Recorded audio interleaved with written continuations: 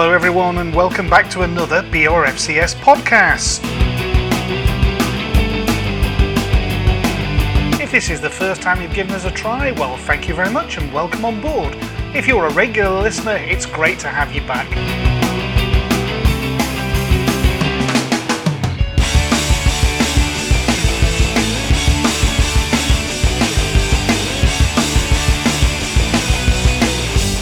Let's see what's in this episode.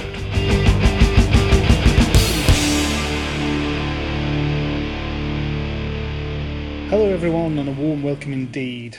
Ever get the feeling that some things just aren't going to plan?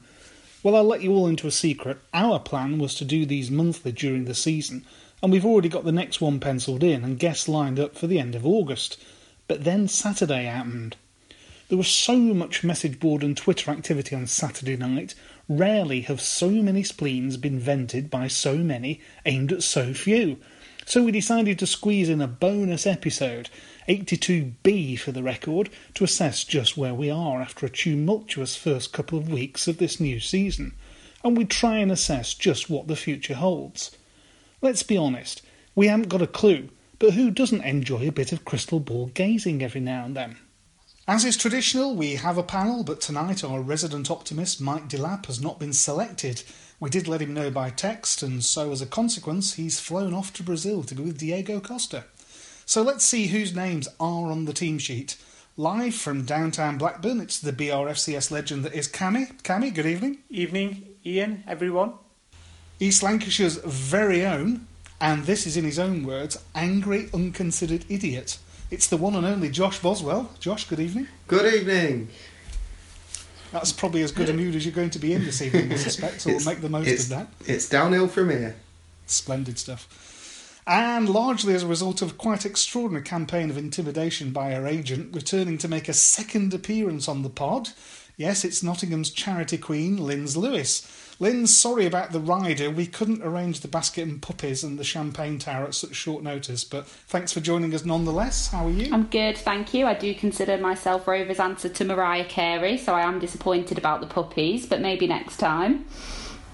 We need more notice, don't we? We need more notice. We'll get onto the RSPCA and see what we can do in terms of rescue hounds then at short notice. Okay, so, what on earth is going on? Josh, I feel duty-bound to come to you first. Well, it doesn't sound like we're going to be finished second, like Mikey, the eternal optimist, said, does it? Not great. Are we? We're not as good as we thought we were. That's for sure. I think that's understating it, certainly, but yes. Yeah, I think the early predictions of maybe dropping 4 or 5 points throughout the season might have gone out the window. It's a very quick return to reality, unfortunately. Cammy, what do you think's going on? Yeah, it was just bemused on Saturday with what I saw on the pitch. Obviously, didn't see him on the first game, but what I saw on the pitch on Saturday left me bemused and confused, really, by formation that looked wrong. Players didn't look like they knew what they were doing, and then obviously errors that led to each of the goals for Doncaster. So it's just bemusement and confused, really, because our squad is good enough to be able to challenge teams at this particular level, but what I saw on the pitch was anything but challenging a team at this level. Linz, dare I ask? Well, I was very cross on Saturday. I think anyone who follows me on Twitter knows. I think for me, because I was at Coventry on Tuesday, it was just such a different... It was the same formation, but such a different team and such a different vibe. I've still not quite got my head round what's gone wrong. Given that you saw them at Coventry had, I think it's fair to say, not the full-strength side out, and they are, of course, these days a League Two side. Was it just the quality of the opposition then, and Rovers were able to flatter themselves? Well, I mean, I think there was no Graham on Tuesday, and he looked very isolated on Saturday, and I'm a massive Danny Graham fan, but I don't think that formation suits him. And I think the scoreline at times was flattering for us. There were periods when Coventry looked at our level, but we were having a go. We were, you're only going to score if you have a shot, and I can't actually remember how long into the game on Saturday it was before we had a shot. Whereas on Tuesday, we were pinging them from 25, 30 yards, and we saw they were going in, we were testing the keeper. And actually, for me, it boils down to they looked interested on Tuesday, and on Saturday, they just didn't look bothered. It was like 11 strangers had turned up and thought they'd have a kickabout. Yeah. I think my overriding observation of Saturday was the midfield just kept going square and back and square and back, and there was very little pace. Well, there was no pace down either flanks. I'm sure we'll mention Cadiz in short order, I would have thought. There was nobody taking anybody on. Nobody driving forward or trying to commit one of the opposition. What do we think's going wrong and why? Yeah, Josh, back to you again. We're missing Jason Law. We're missing the driving, powerful forward runs of Jason Law. He'd have fit right in on Saturday. He would have, yeah, sideways and backwards Jason. I think the main thing here is it sounds like Tony Mowbray's been on the Paul Lambert's out of work tour of all the best clubs in Europe. He's found out that they all seem to be playing this funky 3-3-2-1-1 thing, and he seems to be trying to copy it. To be honest with you, early doors in pre-season, I did sort of flag that it was a little bit strange that he was saying that he was going to adapt the formation depending on the teams that we were playing. I think, we're the highest spenders in this league. Can you imagine if Pep Guardiola came out and said, we're going to change our tactics every week to try and face the challenges of Huddersfield and West Brom? If you're serious, and this campaign that he started at the start of the season where only promotion will do, and you've got the biggest budget, and you're still paying Danny Graham best part of 20 grand a week to be your main man, you've got to be going out there and attacking teams. You can't be playing one up front at home to Doncaster, surely you've got to have a little bit. I mean, the star man Bradley Dack, no longer on Twitter, he's left on the bench. We've got half of these players that he's signed, granted needed to sign a lot of players because we got rid of a lot of crap, but you can't sign all these players and then essentially go in with the same team or a very similar team that get you relegated from the Championship. You'd like to think he's identified some of the problems, which everyone shouts out about. Is Mulgrew centre back? We're not sure. Lenihan obviously doesn't want to play ball. Right back's been a problem since, I don't know, Salgado, I'd guess.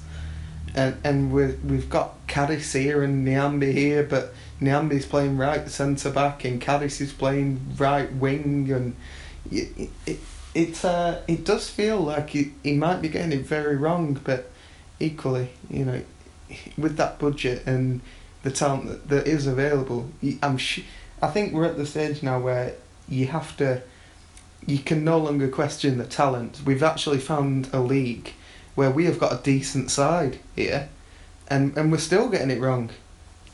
Well, you say that. Cadiz. Saturday. I have some thoughts. I'll hold them back for the moment. Linz, what's your view on Cadiz? For me, it comes back to formation. He's being played in the wrong position, and you talked about the midfield having nothing. For me, we didn't have a midfield. We had a back seven, and I was speaking to people who weren't at the game, and they were saying, "What are we playing?" And I genuinely didn't know. I couldn't work out who was where. It took me 35 minutes to find Derek Williams, which I am a bit blind, which doesn't help. But where was he? Elliot Bennett completely out the game. So yeah, there's issues all over the pitch. Cadiz doesn't bother me as much as some of the others, and I've read some of the Twitter messages on him, and I know he's not the world's most popular man, but when you're playing in a formation that doesn't work, the best players in the world can't achieve what they should be achieving. So, do you buy players to fit a formation, or or do you decide these are the players that I've got and try and work something out? Cammy, which way round do you think Mowbray's trying to do it here? I think he's bought these players with a view to playing a certain style of play, but what you see on the pitch isn't working. He seems to have overcomplicated things, and they seem confused. They genuinely look confused to me. The movement wasn't there. They didn't move up the pitch as a team or back as a unit. We didn't look like a unit, and they looked confused. It's like he's asking them to do things that they're not used to or not comfortable doing.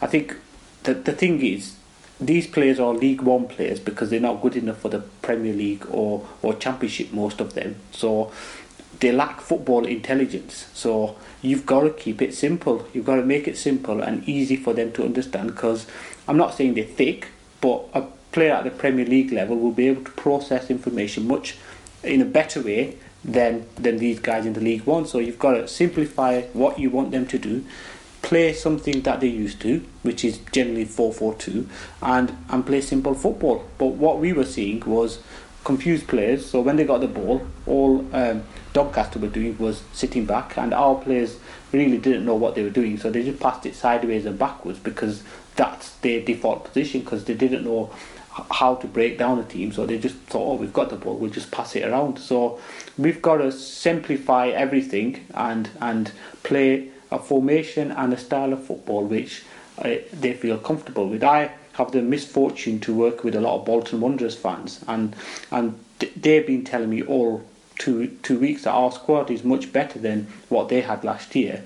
But what they found was that this league is aggressive, strong and direct, and all their manager did last year was to make them organised, use their physical power and play a direct form of football, and they got up. He said if you try to complicate stuff in this division, you're going to come unstuck, because teams will just bulldoze you. You've got to have the physicality and aggressiveness first before you can start playing all this pity-patty football which doesn't work in this league.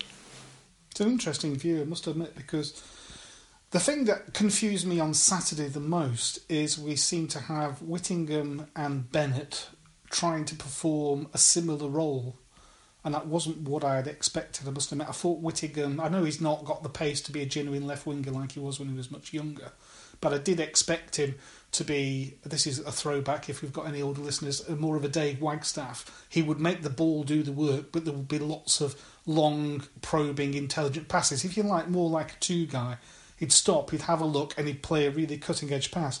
What I saw on Saturday was an awful lot of 2, 3, 5-yard sideways and backwards passes, and that wasn't what I expected from him at all. Bennett, I know he's popular, he runs around a lot and he's capable of pulling a worldie out, but on Saturday he just seemed to be running across the field and getting in each other's way. And as a number of you have said already, Graham was isolated up front. But Bennett's best ever season as a footballer was playing right wing back for Bristol City. Yet we're struggling for right wing backs. Well, and we've got Bennett playing in this weird role that no one really understands. What did you make of that? The two players hovering behind Graham. I mean, what do you think is Mowbray's grand design? I guess is what I'm getting at. When he sent that team out, what do you think he hoped he would achieve? Well, the formation actually is a popular formation, and it is really successful. And there's a lot of top clubs in the world, and looking around Europe, that are playing this formation and playing it. But it's like Cammy says, these are top quality players that are on international stages and European stages, and they can process it and they can understand what's going on a lot easier, it seems. For me, the team was put out to try and help Peter Whittingham against Doncaster. It seemed like we put Evans and Smallwood there to run, and in sort of that two-guy Robbie Savage mould, where Robbie Savage did all the running and two-guy did all the football. I think that's the plan that he's trying to get to, is that Whittingham's going to act as some sort of a quarterback dictating, receiving the ball from Smallwood and Evans, dictating play and starting, nice footballing moves. But the reality is, in this league, it's not going to work, and you don't need to do it. If that's Whittingham's role, what's Bradley Dack's role? Well, Bradley Dack is the link up to the striker, isn't it? I think the plan is he's going to try and feed off Graham, and Graham's going to harry the ball down, win the ball, and Bradley Dack's going to be stood behind him. Where Whittingham's probably going to be just in front of the back three or four or whatever we end up playing, and they'll sort of operate in very similar roles but opposite sides of the pitch. Right. Well, that's as far as I can see. I may well be very wrong. I have been before. Can we go on to No, I think at basic level, to play this kind of formation, you need a lot of pace in the team so that you can absorb a bit of pressure and then use your technical players to, like someone like Whittingham or something, to exploit a team when they come forward. But you need a bit of pace in your side, and that's one thing we haven't got across the whole pitch. We haven't got any pace, so you're trying to play a formation which the players don't look comfortable doing, a style of play which isn't working because you need pace. You need pace out wide, you need pace up front to try and turn teams around, and we haven't got it. So that's why then you see players just passing the ball around for the sake of passing and not really getting anywhere, and it made it very easy for Doncaster to defend properly. And I didn't go to the first game, but people on the message board and people that I know said it was almost identical to the Southend performance. So it's worrying. It's worrying. Well, to say it's not the start anybody wanted is a statement of the blindingly obvious. But how worried should we be, Linz? Is this just teething troubles and it's all going to be all right? They just need more time on the training ground, or have we wasted a pre-season and a transfer window? I think it's also about context. He's come into a club in disarray, as we know. He's brought a little bit of hope, and I sit in the family stand, and Saturday it was full. There was, people who had come back after years of not having had season tickets, people bringing their kids. There was that little bit of excitement again, and after 60 minutes, that had all gone. And I think this is the difficulty. He hasn't got a patient fan base, nor should he have, but he hasn't. So he isn't going to be allowed the time that some other managers would be allowed. And as a club, we aren't going to stand for it. And I've never sort of sat so early in the season hearing people chant, "You're not fit to wear the shirt." And I think that's the thing, is we've trusted in him as an individual to get these players playing. But I didn't see anybody who particularly cared on Saturday. And is that down to Mowbray? Is that down to them as individuals? But they need to turn it around and fast, because we've already lost a lot of the fan base. We will continue to lose people. And if we get stuck in this league, where do we go? And I say stuck, at the moment getting stuck seems good. I'm trying to work out where a point's going to come from. Well, I was having I did a little bit of research before the pod. It's scary that I'm doing a bit of homework, and I had a look at some interesting seasons from the time I've been supporting Rovers. And in 1974-5, which was a promotion year out of Tier 3, I know this is resonating with you young people, but Gordon Lee's side won 3 out of the first 4 league games, and momentum was built up from there, and on they went. I know I've banged on along with Jim Wilkinson in his articles as well, and the narrations that I've done for the podcast. Howard Kendall won 1 out of his first 10 league games. Do you remember dear old Ray Harford back in 1996-97? Can anybody remember how many of the first 11 league games we won under Ray? I can't, but I've got your schedule in front of me, and I know for a fact that we won. So you've read my homework. Drew 4. It was a big fat 0. 7. It was a big fat 0. Yeah, the first victory came in a home match against Liverpool, thanks to the caretaker management of Tony Parks. So there are numerous instances of poor starts, and people have been scrabbling back to look at Sheffield United's start last season and all the rest of it. But I guess we're looking to cling on to a lifeboat at the moment and just sort of say where are the positives. So has anybody emerged with any credit so far? Linz, who have you seen that you've thought, oh yeah, I like the look of that?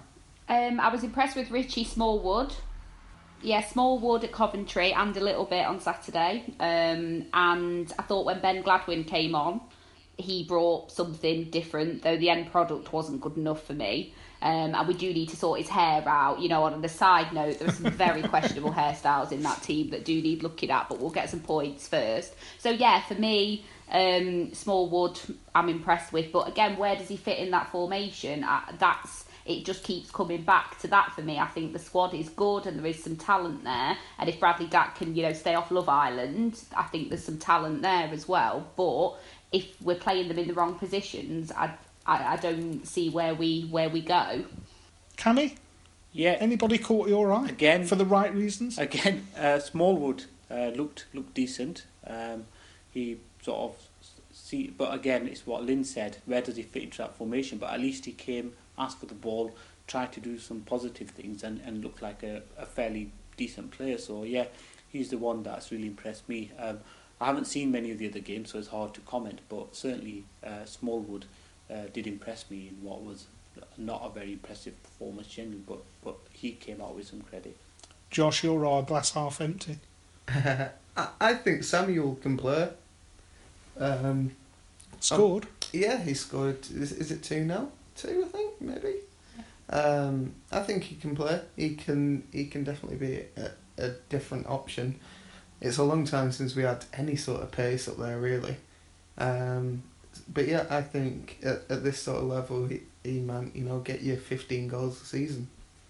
I'll echo the Smallwood observation. I've only seen the game on Saturday, and I thought in the first half he gave us something that we've lacked for a while, probably since the Savage days, which was a guy who ran towards the opposition when they got the ball and nipped at them and committed a few fouls and raked his studs in one instance down the back of the Achilles of the opposition player, but he let them know he was there. In the second half, though, something changed, and I don't know whether it was he was knackered or he was injured or the instructions that had been given were different, but I just don't think he got stuck in. The first goal coming as early as it did, was an absolute dagger to the heart, right enough. But I was looking round for a leader when the goal went in. I was looking for someone, and I was looking at Mulgrew, I make no bones about it, and nothing seemed to happen. Who is the natural leader of that side? Cammy, who do you think is the man who should be dragging them up by the coattails? It would be Mulgrew or Lenihan. I know Lenihan's head is all over the place, but if they can get through the transfer window with him still here and get him refocused, he's the natural leader. I've seen him play at the academy level, and he's definitely got the traits that you look for in a captain. But other than that, probably Mulgrew. He's got the experience. He's an international player. I assume he commands the respect of a lot of the players. So it'd be the Lenihan or Mulgrew for me. Do you think he looked up for it on Saturday?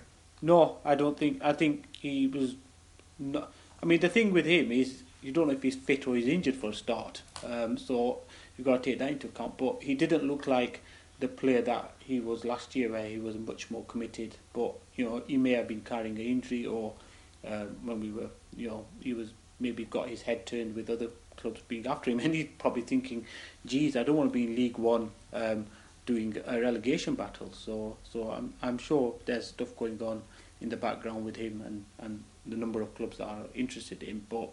But yeah, he certainly didn't look like the player that we had last year when he was playing. Indeed. So, first home game of the season, and the fans are singing "You're not fit to wear the shirt," and not in isolated numbers, and not quietly either, for that matter. I've never ever seen something like that in the first home game of the season before. I've heard the chant. We had our Brian Kidd. I think we experienced similar. Steve Keane, naturally, and all the rest of it. Our next home fixture is against Burnley. Good thing or bad thing, Josh? Terrible. The worst thing that could happen, really. I mean, unfortunately, the gap is big at the moment between Blackburn and Burnley. The last thing, and everyone says it's a cup game, who knows what'll happen, but the bookies don't get many things wrong, and I guarantee the bookies have Burnley odds-on favourites. If we get tanked off Burnley, then it's not so much the fact that you might lose to Burnley and that side of it. It's what effect it'll have on the season and what effect it'll have on sort of the fans and their approach. because, if you think you're not fit to wear the shirt was bad against Doncaster at home, if we go 4-0 down against Burnley, it's going to be a bit worse.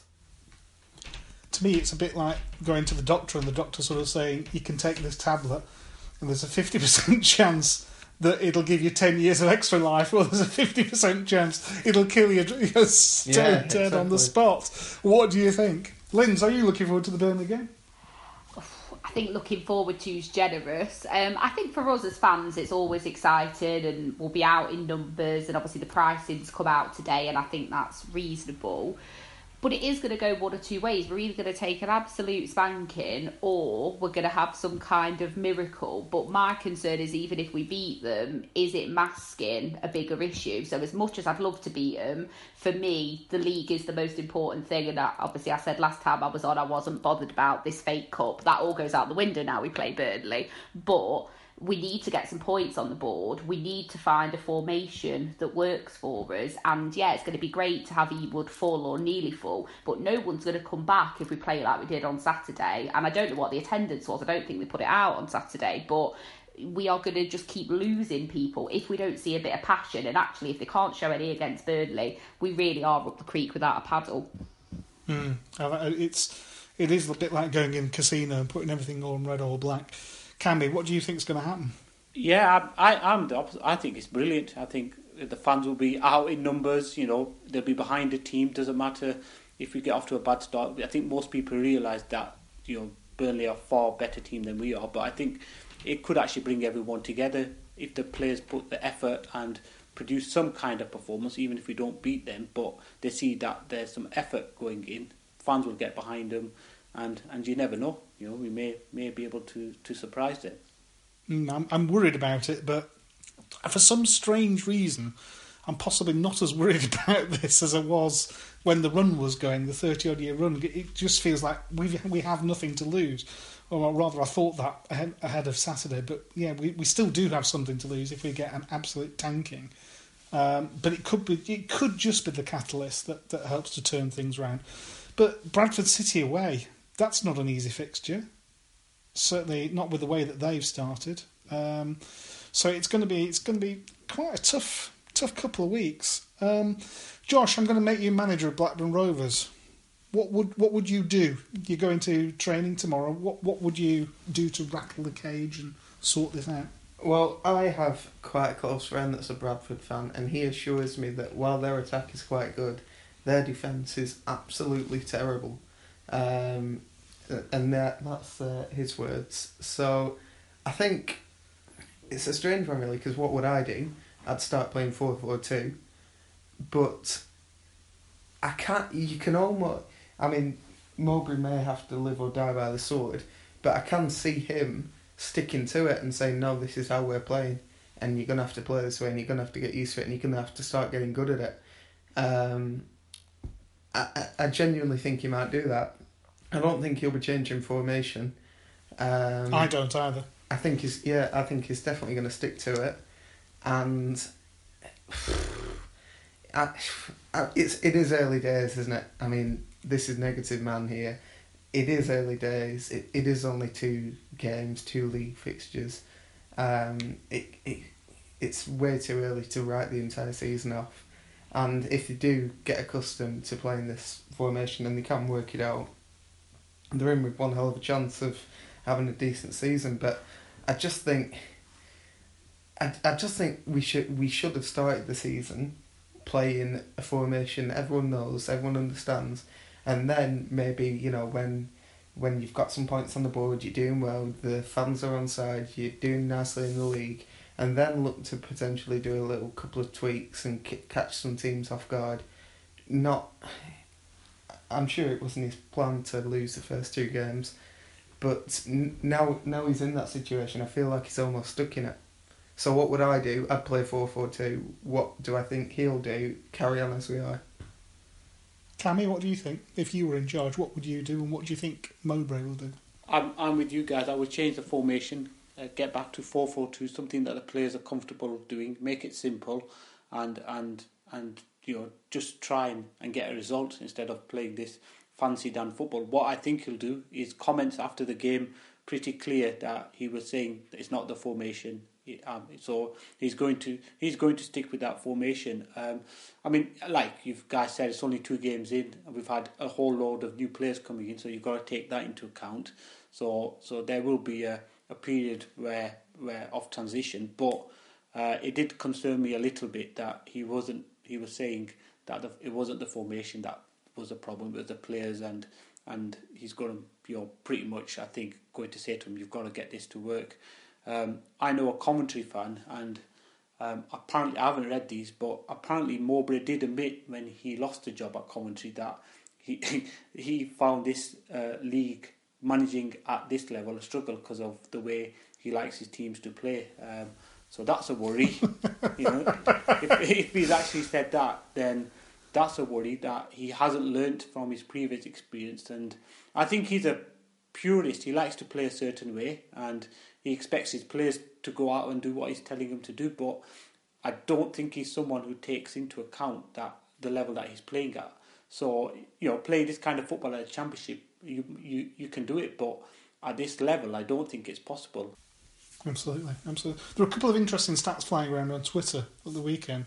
One, I think, from Exiled Lank, who said he'd gone, was it 12 games, the last 12 games at Coventry in this division without a win, and he's had 2 games with us so far, so I think it's 14 games, the last 14 games that Mowbray has managed. I think I've got that number right, in this division, so echoing your point there, he has found it difficult to get wins in this division.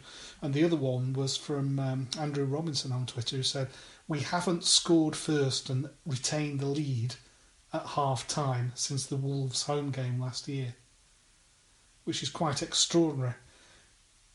Because I think every manager that we've had in the last 2 years has sort of like been, we're coming out on the front foot, we want to get at them early and this, that and the other.